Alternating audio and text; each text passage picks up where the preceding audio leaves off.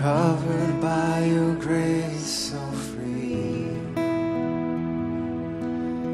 Here I am, knowing I'm a sinful man, covered by the blood of the Lamb. And now I found the greatest love of all is mine, since you laid down your life, the greatest sacrifice.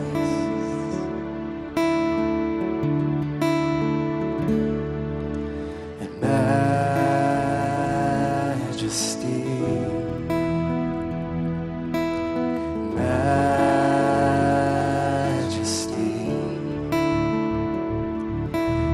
grace has found me just as I am, empty-handed but alive in your hands. Let's sing that again, majesty. Majesty,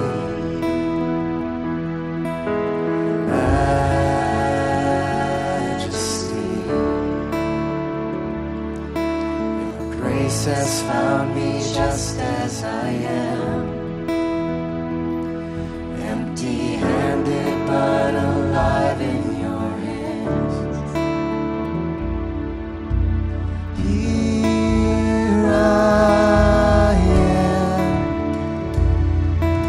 and humbled by the love that you give,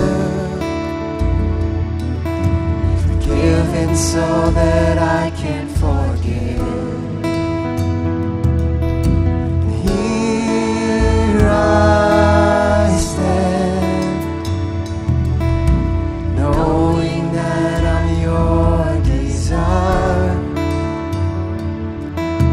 Sanctified by glory and fire.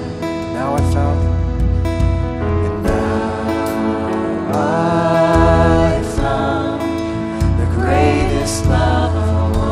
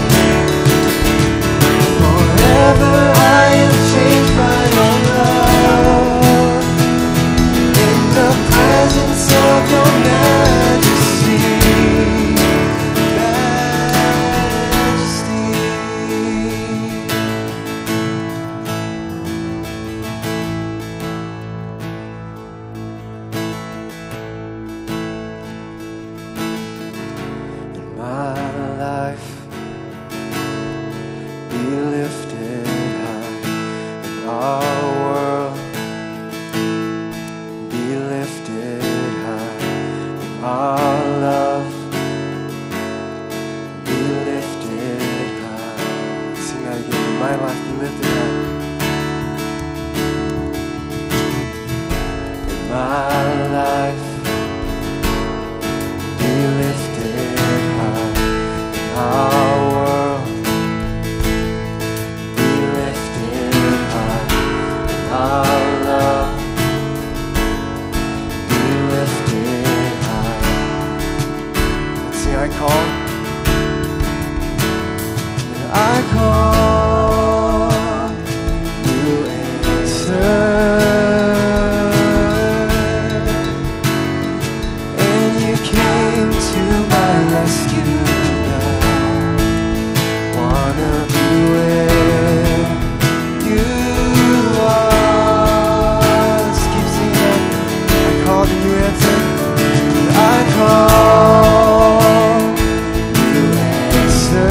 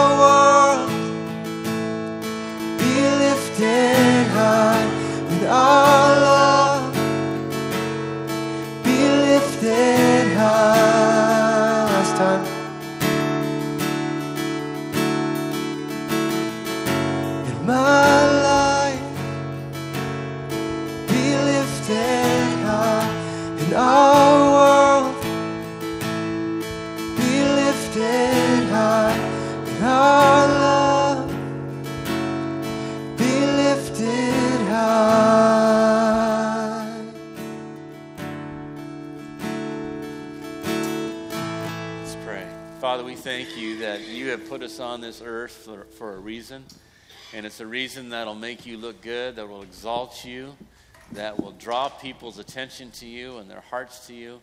Lord, I pray that as we look into your purposes in your word, that you just really seal that inside of us, Lord, that it just be imprinted and blazoned on our hearts and souls, we ask.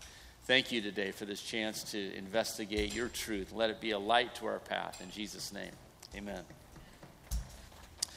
All right, so good. Last week we started with worship as our first purpose.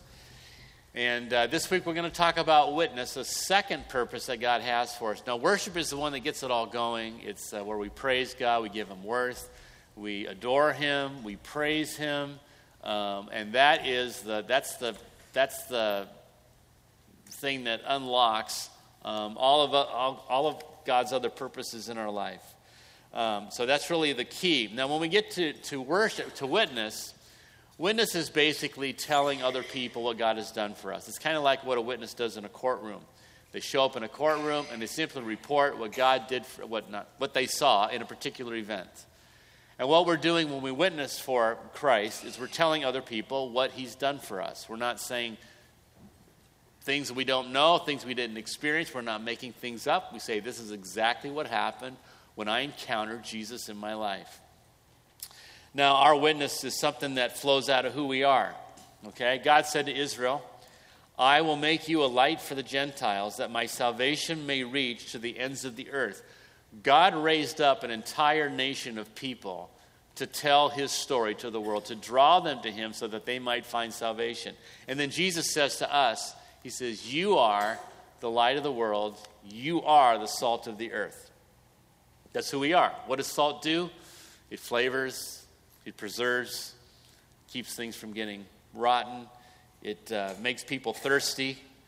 And light, what does light do? Light helps us to see. Light helps us to navigate our surroundings.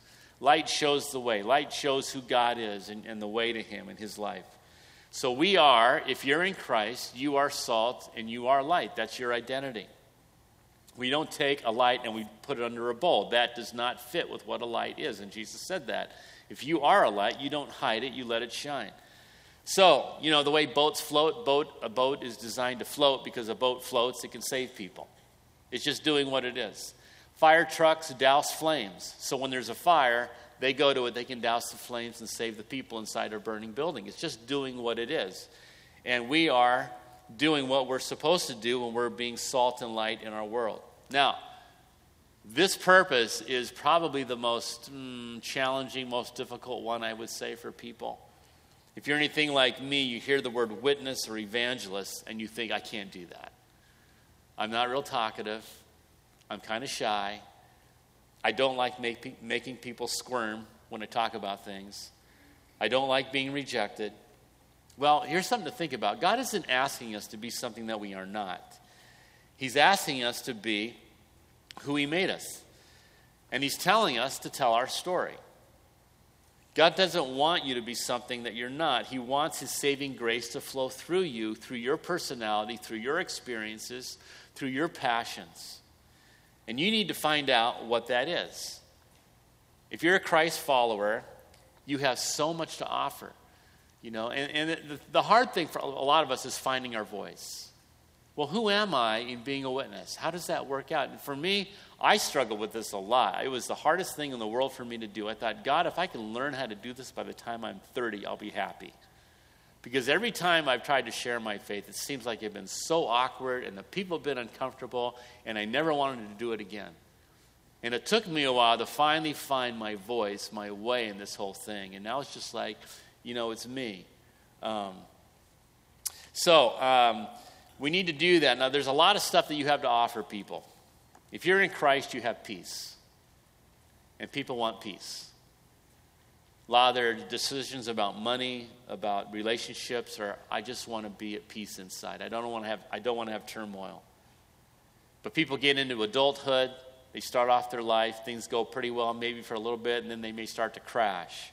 When they start to crash, they're looking around. They're saying, is there any possibility of me ever having peace again? There's turmoil in my life. And they start looking, who has peace? Who has peace? I don't know if you heard this. You may have heard the story of this guy, billionaire Jeffrey Epstein. And billionaire, and he was caught allegedly being involved in sex trafficking. And just a few days ago, in his jail cell, he hung himself before the trial. So here's a man with a billionaire, not a millionaire, a billionaire. You think if you could have peace through finances and money, this guy would have had it. But he didn't, because then he apparently went into this whole thing with sex trafficking. Didn't have peace there, and he had nothing. And now he has nothing. Now he's just lost. His life is over. People, if he would have just looked up and found somebody with peace, he could have found his way out of the darkness and the mess that he found himself in. So we need to be able to just be there for people who are looking for that. You also have healthy relationships. And who doesn't want healthy relationships? Who doesn't want a healthy marriage? Who doesn't want to have good relationships with their parents or their kids or their coworkers or their friends or their neighbors? You know, and people are watching for that. People need to see, how do you do this? And Jesus, the New Testament is all over relationships. And what I find so hopeful is, even if you don't know how to do good relationships, God will teach you how to do good relationships. And I have found myself just learning, all through my adult years, this is how you handle this, this is how you handle that, this is how you relate to your wife, this is how you deal with problems with your children, this is the way when you have a conflict, how you deal with conflict. And it's like, you know what? This really works. It really does. I know a pastor in town, and he was saying, that he's got small children. He says he has people ask him all the time about, how is your family so good? Just because he has good relationships with his wife and his kids. And something else that you have to offer people is your character. Character involves doing the right thing even when it costs you. People are watching you, the kind of person that you are. Neighbors are watching. People are comparing and criticizing and envying. Why? Because they're watching. That's what people do. People go to the mall just to people watch, right? People sit on outside cafes in downtown cities, and they just like watching the people go by. And when they look at you, what do they see? Is there something about your life that says to them, hey, you know what? I kind of wonder about that. There's this guy named Pete, and he was started his first 9 years in the former Soviet Union. He was raised by agnostic parents. Came to America and became an adult, still an agnostic, but one day he called up a pastor and he says, I want to talk to you about Christianity. So the pastor said, okay. So they met at a restaurant, and the pastor was kind of curious. He says, why is it that you want to talk about Christianity? I'm just curious. And he says, well, I work in business with several families, and these families all have healthy families, and they have what I want. I'm not married. I'm a single guy, and I'm looking to get married someday. And all these families over here, they've got it. They've got it going on. He says, and also they're all Christians. So they got what I want, healthy marriages and healthy families, and they're Christians. So I want to know about Christianity. And so for the next 10 months, this pastor met with this Pete like every other week, and finally Pete prayed to receive Christ. Why? Because he was watching people who had character. They had something that he wanted. Now, like I say, this purpose is, we just need to just put it out there. This is a tough one. This is a hard one. This is the one that often gets totally ignored by Christians in the church. We don't do very well with this one. So we need to I just find it very helpful to be totally honest. When I was dealing with this and my own struggles with sharing my faith, one of the best things I ever did was just saying, you know what? I'm a chicken. I'm a chicken. That's just the facts. I'm afraid of getting rejected, and that's why I'm not doing this. I'm just not very good. I just put it out there. So look at the difficulties or the things that are kind of unusual and unique about this outreach purpose. First of all, it's the only purpose that we will not do in heaven. Thought about that? We have 5 purposes. We will worship in heaven. That's going on right now. Worship is going on in heaven. I believe we're going to grow in heaven. Because, when a Christian goes to heaven, they don't become omniscient. They don't become God. They don't become an angel. They become a redeemed person, and eventually with a resurrection body. I believe we're going to be learning in heaven still. We're going to serve in heaven. Jesus said, if you're faithful with what I've given you, come, and I'm going to give you many cities to watch over, other stuff to take care of. You're going to do something. And there's going to be community in heaven. It's hell where there's no community. It says there's blackest darkness in hell. People are separated from each other. Or if there's any kind of relationship, it's horrible relationships. But in heaven, it's going to be great relationships and community. But when it comes to evangelism, there aren't any unbelievers in heaven, so there's nobody to evangelize. So we only have this small window of opportunity to share Christ with people, and then one day it's going to be over. 4 of the 5 are going to be done forever, but this one will not be. So we need to take advantage of it while we have the opportunity. Here's another thing that's unique about it. It gets a lot of pushback. If you've ever tried witnessing or sharing your faith or talking about Jesus to somebody, you may have noticed they weren't very receptive. Anybody had that experience? Okay. All right. Some had that experience. Even Jesus had pushback. You know, it's amazing. You read this one story. There's this guy tormenting an entire village and region. He was demonized. The Bible says he had the name of the demon in him was Legion. And one legion is 6,000 Roman soldiers. So it's like he was saying I had 6,000 demons in him. And he was a wild, crazy man, breaking chains, running around naked among the tombs. And Jesus sets him free, and the demons go into this herd of 2,000 pigs, run down the embankment, drown in the Sea of Galilee. We're thinking, yay, victory, this guy's set free, and he's in the right mind, he's clothed. You know, he can't torment people. And the townspeople come and tell Jesus, would you please leave? You're freaking us out. Just get out of here. We don't want you around. Isn't that weird? So Jesus gets pushed out. He got rejected. His hometown people, they didn't have enough faith, and he couldn't do. In fact, they one time tried to push him off a cliff.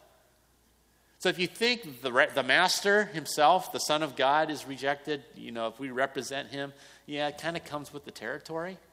The Apostle Paul, literally, he got stoned. I'm talking about he didn't get drunk. I mean, he literally got stoned. They threw rocks at him and dragged him outside the city, thought he was dead. Sometimes they were trying to pull him apart. They beat him and put him in prison. I mean, he got roughed up so many times. So evangelism or outreach makes the sparks fly in your life. All right?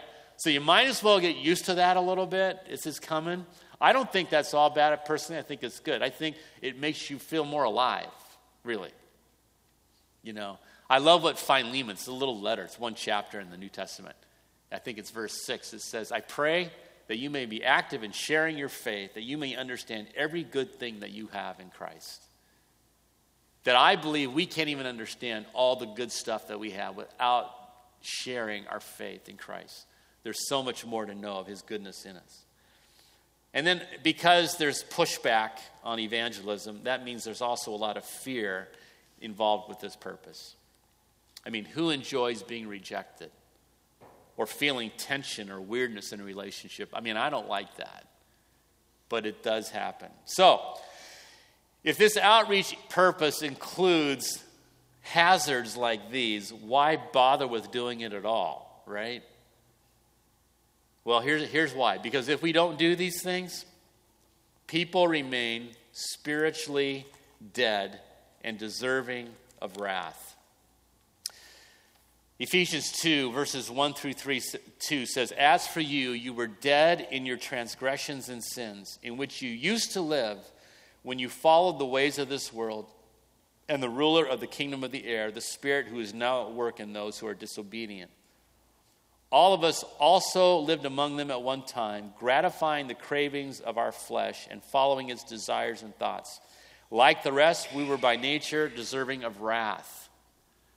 Okay, that's really bad news for people who don't have Christ in their life. That they are spiritually dead right now.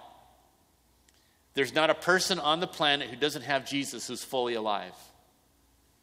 Whatever you see of them being happy or smiling or jumping around or anything, nobody is fully alive if they do not have Christ in their life. There's part of them that is dead and then deserving of wrath.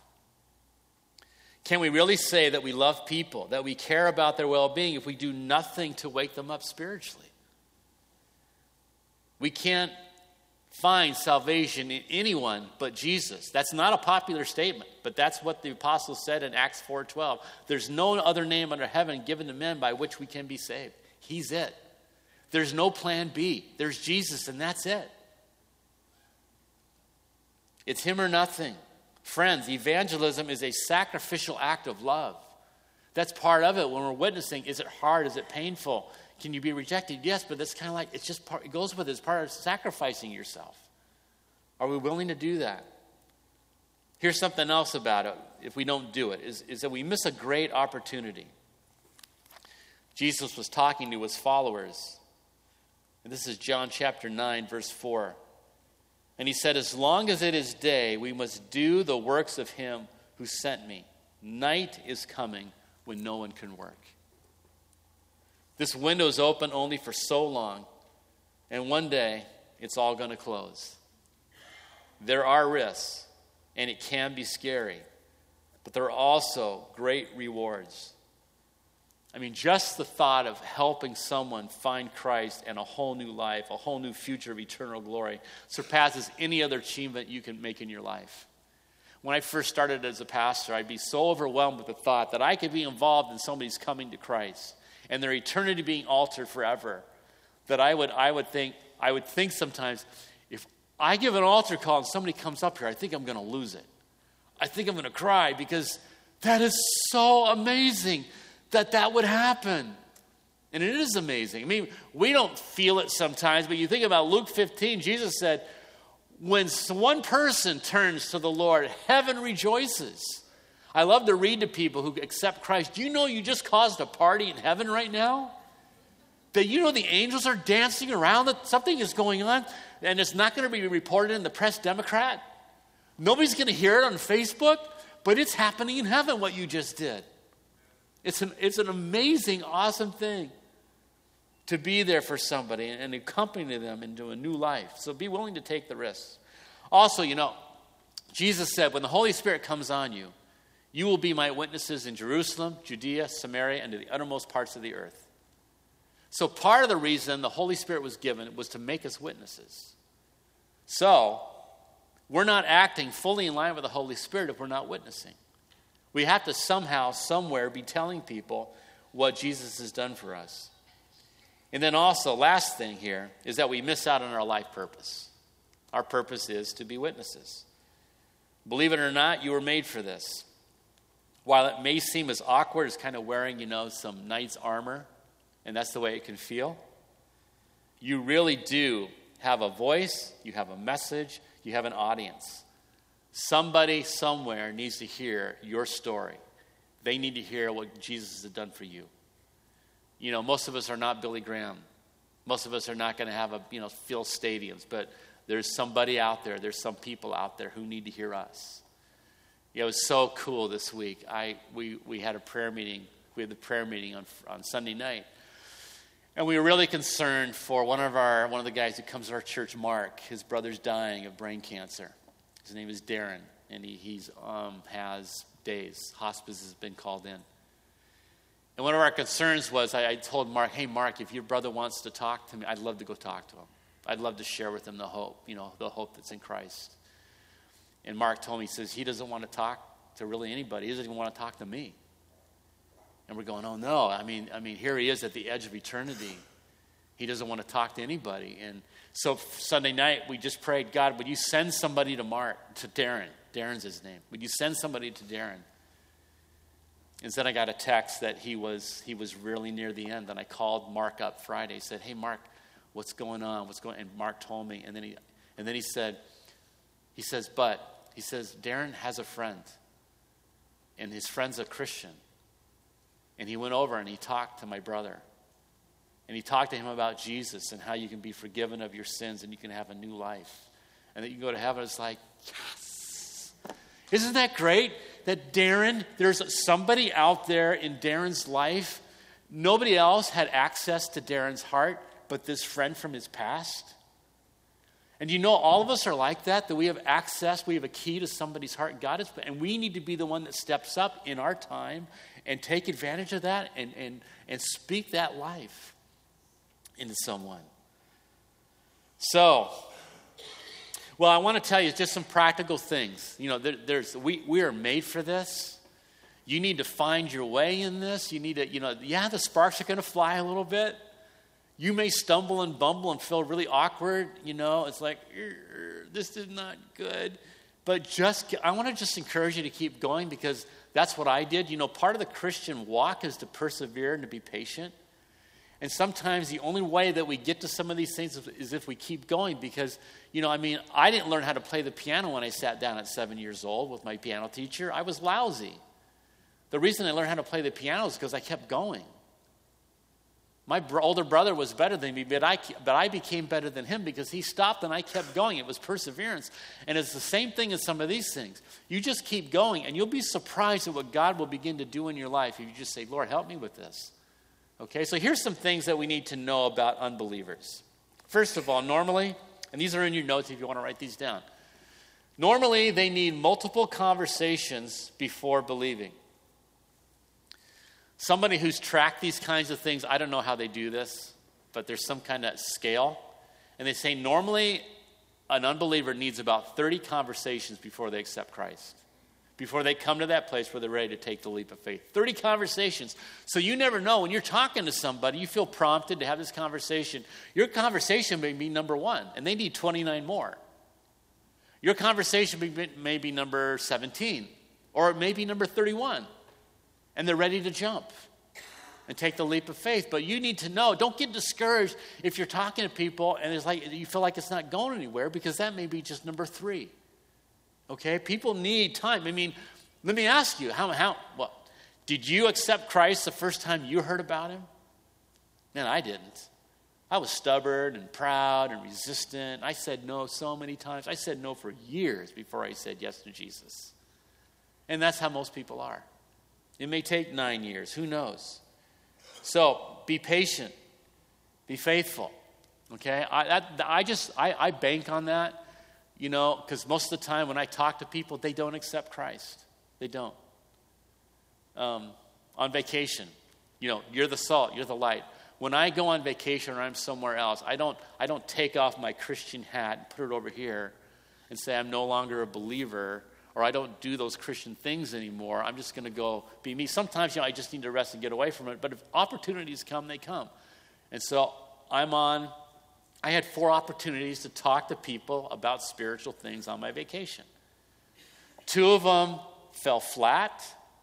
2 of them were pretty good. One was when you go on a train, on our train was the lunch car, the dining car. I didn't know this, so for breakfast we sit down and then somebody comes and joins us. I'm like, what are you doing here? Well, you just sit. The guy said, they told me to sit here. You don't have a choice on a train, just so you know. It's not like a restaurant. So you have to sit with people they tell you to sit with, complete strangers. So there we are across from the table, and he's an older guy, and he said, so what do you do? I said, well, I'm a pastor. And to me, that's an open door to, do you have any church experience in your background? And I asked him that, do you have any church experience in your background? No, and yeah, I could tell the resistance. And I'm thinking, okay, I'll just let it go. And I dropped it. And then another one, we were getting up with our taxi driver at 5 in the morning in Vancouver. And he was from Korea. And I thought, they have huge churches in Korea. So I asked him, hey, I've heard they have really big churches in Korea. And he was like, yeah. I said, you ever try one? And it was like, again, just fall flat. This isn't going anywhere. Just drop it. So I dropped it. But I tried. Third one, Pike Place Market. I think I told you this one. Guy comes up, he wants to survey me and my wife. He wants to talk to guests to Seattle about the renovations they're making. They're tearing down a freeway, you know. And so he sees the guy with the Trump T-shirt over there. Oh, man, that guy's a Trump supporter. He says, do you vote for Trump? You like Trump? And I was like, you know, I'm really not into politics. What I really am into is the kingdom of God. And I choose Jesus as my leader because he's the one who's going to make things right. And he said, you're like my wife. All right. I like her already. But that one was a little better because that was an open door. Listen, you're going to ask me questions. I'm going to give you my answer. Okay? And then the fourth one was my Algerian Uber driver. And I could tell we were talking. We got in the Uber car going to the airport. And it was like, I don't know if I've ever met anybody from Algeria, so I was really interested, heard things about that country. So we were asking him, talking to him, what's Algeria like? How hard is it? Why did you come to America? How long have you been in America? Are you married? Do you have kids? We're just going on, finding all about his life. And it's like, there's some hard things, but he's a real friendly guy, real open. And then I really felt a prompting. Ask this guy if you can pray for him. And so here's how I did it. So we're going through, he's talking about his life. I said, hey, I like to pray for people. Do you mind if I pray for you? He said, yeah, that would be good. I said, could I pray for you right now? He said, sure. And I was watching his eyes on that rear view mirror, and I just prayed for him. I just laid it out there for God. And I prayed in Jesus' name. He's probably Muslim. And it was just good. I made sure I gave him a good tip at the end, be representing Jesus. And it was just a good thing. That was planting a seed, hopefully for him, a positive experience that the next believer he meets, he's going to go, you know what, I keep meeting these Christians and I like what they're doing. What's going on with them? That was the whole point. So 4 times, 4 conversations. Some fall flat, some are good. Is it worth it? Yeah, there's something that happens in me. I just feel alive. I feel alive when I do it. And especially when somebody's responding. So, be ready for that, okay? Second thing to know about unbelievers is that it helps to use the back door, okay? Use the back door. What do you mean? What do I mean by that? Well, don't go in all guns blazing, sharing the 4 spiritual laws normally, or the Roman road to salvation. I've found many people in America, it's changing all the time because we have a whole generation being raised up right now who do not know Christ. They've not been raised in the church, so this is all new and strange to them. But there's a whole older generation who was raised in the church and they turned their backs on it. And so they've got barred gates over their heart. And so if you go in like that, I'm going to preach to them, that usually is not going to work. You go in through the back door with questions and just ask them questions. What do you understand Christianity? What is it that Christians believe? Why do you think people go to church? It's one of the best transition questions you can get. Is, why do you think people go to church? And then ask, can I tell you why I think they go? There's all kinds of ways that you can get in, but learn to ask questions and then listen and follow up on those. Okay. Now here's some things about yourself. What to know about yourself. As a believer, you have several things to share with people. Number 1, you have a testimony. That's the story of what Jesus did in your life. What has he done? I can tell you mine. He took my fear of dying away. Like that. The night I prayed to receive Christ, I slept better than I'd slept in years. And the fears and the terror that I lived with as a boy evaporated. It was phenomenal. I was 13 years old, and it was dramatic. You think, can 13-year-olds have a dramatic experience? Yes. Mine was amazing. I had praying with that counselor, tears running down my face, going to bed at night, just so ready. It was so great. Greatest night of my life. Changed me forever. That's my testimony. You can't say, no, that didn't happen. People can't say that about your testimony. Yes, it did happen. That's what changed. And I continue to change. There's more stuff I could tell you about my testimony. So you have that too. Number 2, you have life lessons. You have important lessons God has taught you about recovering from grief or from divorce or financial ruin. Where has God impacted your life? Where you've been healed? Where you've been touched? How has God helped you? That needs to be heard by somebody. Also, number 3, you have godly passions. We have different things that we really care about. Some of you might really care for the poor. You care for the unborn. You care for the mentally ill. You care for the homeless. You care for different types of people and different types of situations. And maybe because you've been there. But you have godly passions, and you need to exercise that in your testimony. Number 4, and you have a message.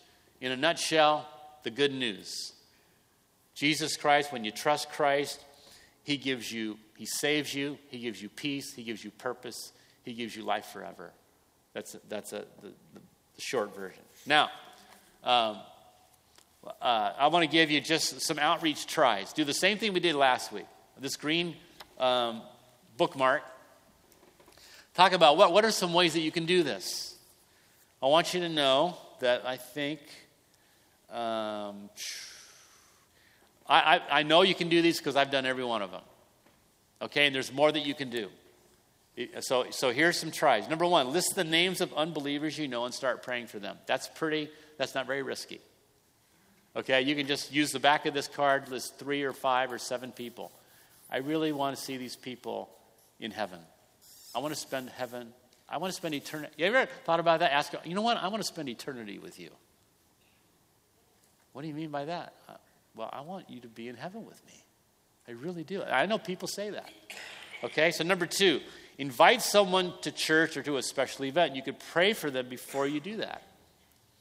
If we have something coming up, like if we have the Valentine's banquet or we have Halloween thing, invite them to that, or a special Sunday, do that. Number 3, ask an acquaintance if they know what Christians believe. If you already have a relationship with somebody, hey, what do you think about this? Again, you're not preaching there. You're asking and you're listening and then following up. Another one, walking in your neighborhood, praying for the people and speaking with anyone who's available.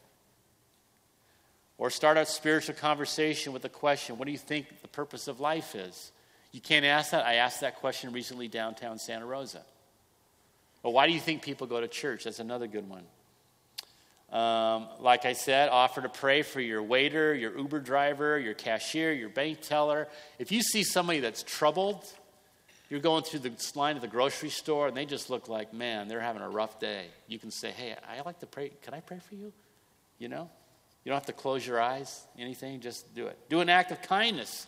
Go buy a Starbucks card for $5 and look for somebody to give it to. They ask you, why are you doing this? Just say, I'm just trying to show God's kindness in a practical way.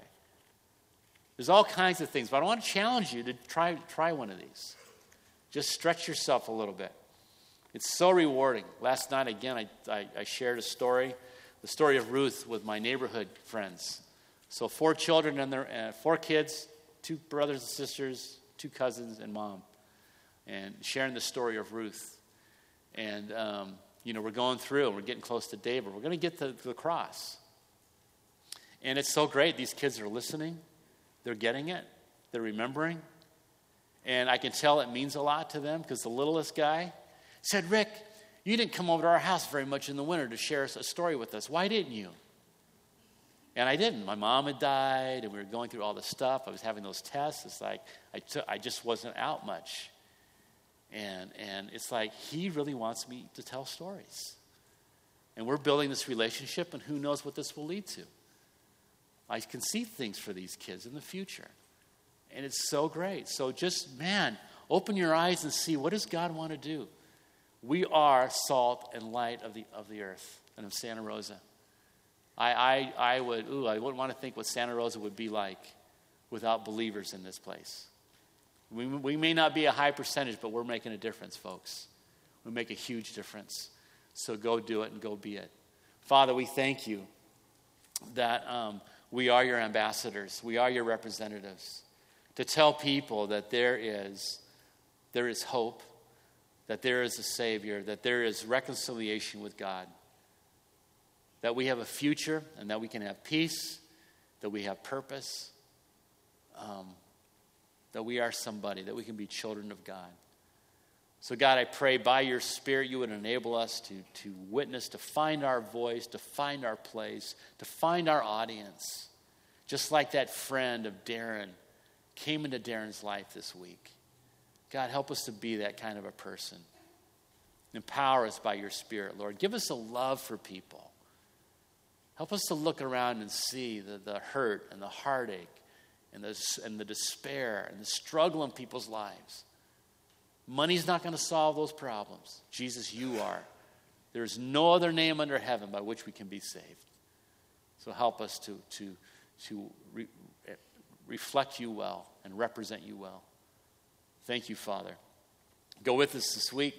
I pray that you would impact people's lives for eternity through our life out there. And we pray it all in Jesus' name. And everybody said, amen. Amen. God bless you.